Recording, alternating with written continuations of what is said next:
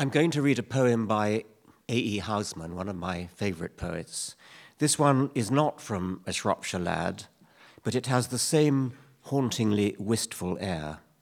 I knew it by heart as a boy in love, not with any particular girl, but with the idea of being in love, and especially the tragedy of lost love.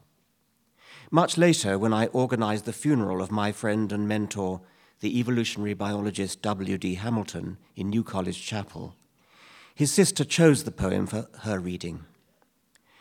I was not surprised to learn that it was one of Bill's favorites because he had long brought to my mind the melancholy protagonist of A Shropshire Lad. In my book, River Out of Eden, I had earlier quoted, actually misquoted from memory, the last verse, when I wanted to convey the indifferent callousness of Darwinian natural selection, noted by Darwin himself. The politician Douglas Jay, who also loved Housman, pointed out my misquotation to me, and I gratefully corrected the error in later printings of the book. Here's the correct version of those two lines. For nature, heartless, witless nature, will neither care nor know. DNA neither cares nor knows.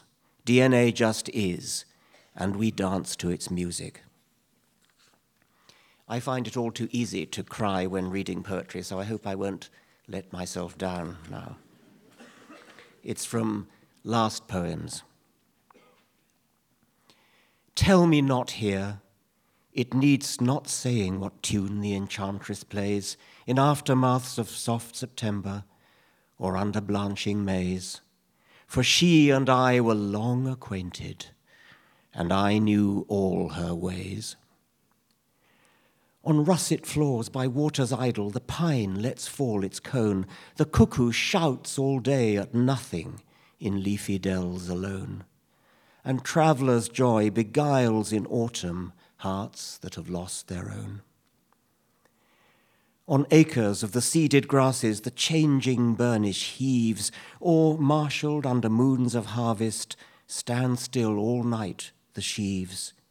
Or beeches strip in storms for winter and stain the wind with leaves.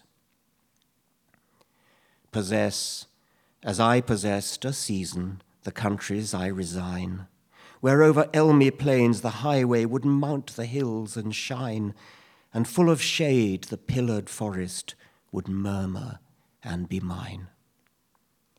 For nature, heartless, witless nature, would neither care nor know what strangers' feet may find the meadow and trespass there and go, nor ask, amid the dews of morning, if they are mine or no.